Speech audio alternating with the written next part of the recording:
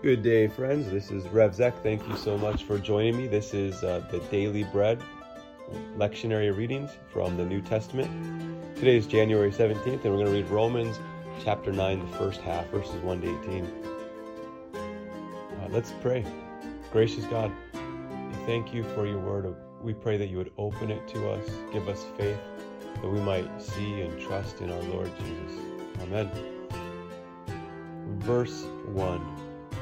I am speaking the truth in Christ. I am not lying. My conscience bears me witness in the Holy Spirit that I have great sorrow and unceasing anguish in my heart. For I could wish that I myself were accursed and cut off from Christ for the sake of my brothers, my kinsmen according to the flesh. Here Paul says this astounding thing. God, trade me for my brothers, my fellow Israelites, my Jewish family who do not believe in you. Trade me for them. And this, he says, I'm not lying. And trust me on this, I would do it. And this is in line with Moses. Remember, Moses comes down from the mountain and all the people are worshiping this golden calf. And Moses appealed before God and says, if you will not forgive them, then blot my name out of the book. Not exactly a trade, but I go with them, Lord. So Paul here is very sad, and he's in anguish, and he's trying to help us realize, well, in the last chapter, he reminded us that God predestines and calls and justifies and glorifies. His goal is to bring people to the new heavens, the new earth, to find people in his Son. And the tragedy is that the people who should have received him, John 1:12, we could look at that, the people who could have received him, should have received him the most, his own people did not. So let's keep reading. Verse 4 says this, they are Israelites, and to them belong the adoption, the glory, the covenants, the giving of the law, the worship, and the promises. To them belong the patriarchs, and from the race, according to the flesh, is the Christ, who is God over all, blessed forever. Amen. Wow, what a great list of all the gifts that God had given to Israel. They are adopted. They are his people.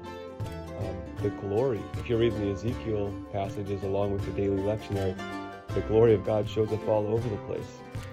They have the law, the worship, the promises, the people, the fathers, the patriarchs. And then here, show this to your Mormon or your Jehovah's Witness friends. According to the flesh is the Christ, who is God over all, blessed forever. Amen. What a great verse. Verse 6 goes on and says, but it is not as though the word of God has failed, for not all who are descended from Israel belong to Israel, and not all are children of Abraham because they are his offspring. But through Isaac shall your offspring be named. This means it's not the children of the flesh who are the children of God, but the children of the promise are counted as offspring.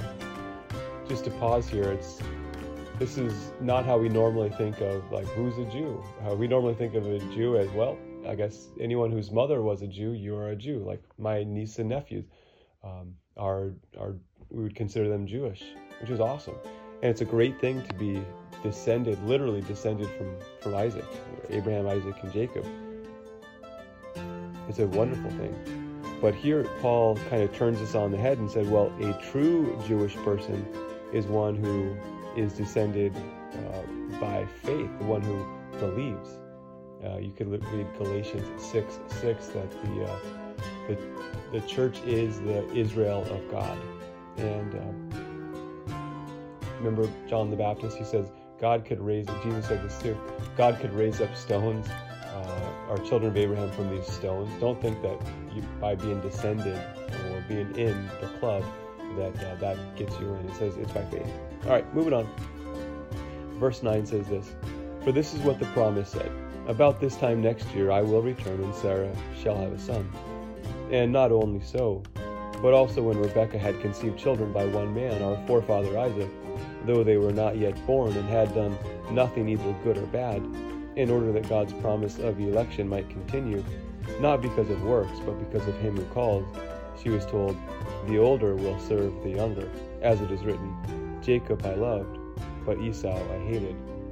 Here we might take this literally to think that God actually hates Esau. I think it's, as we read Genesis and we keep reading here in Romans 9, 10, 11, it's that God loves to have mercy on the underdogs, that he chooses the one who ought not be to be his chosen ones, to be his prized possession. Jacob is the younger, but he is given the blessings of the older. In verse 14, "What shall we say then? Is there injustice on God's part? By no means." Paul can't say this any stronger. If he were a cursing man, he'd basically say, "Hell no." That's kind of the way the Greek comes across. Is there injustice on God's part?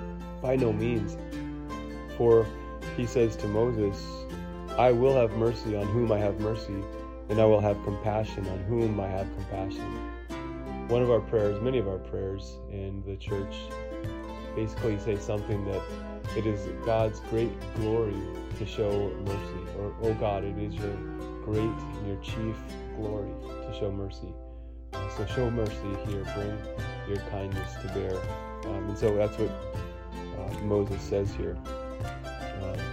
Verse 16, "So then it depends not on human will or exertion, but on God who has mercy."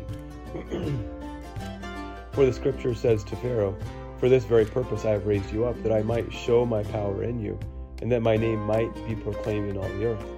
So then, he has mercy on whomever he wills, and he hardens whomever he wills. We'll keep reading this in the next few days. This is not an easy passage. We might think maybe there really is injustice in God's part. But I think we want to look back at God's great love for people. His goal is not to harden anyone. If you read the story in Exodus of Pharaoh, it does say that God hardened Pharaoh's heart. He had a purpose there. But it also says that Pharaoh hardened his own heart. Pharaoh would not believe God. He had so many opportunities, and it wasn't just because God hardened his heart that he wouldn't believe. He hardened his own heart, and God showed his power in Pharaoh in that whole situation of deliverance. But it is God's chief glory to show mercy. So let's keep reading, keep pondering these words, and I commend it to you. Keep thinking, praying. Have a great day. Talk to y'all later. Bye.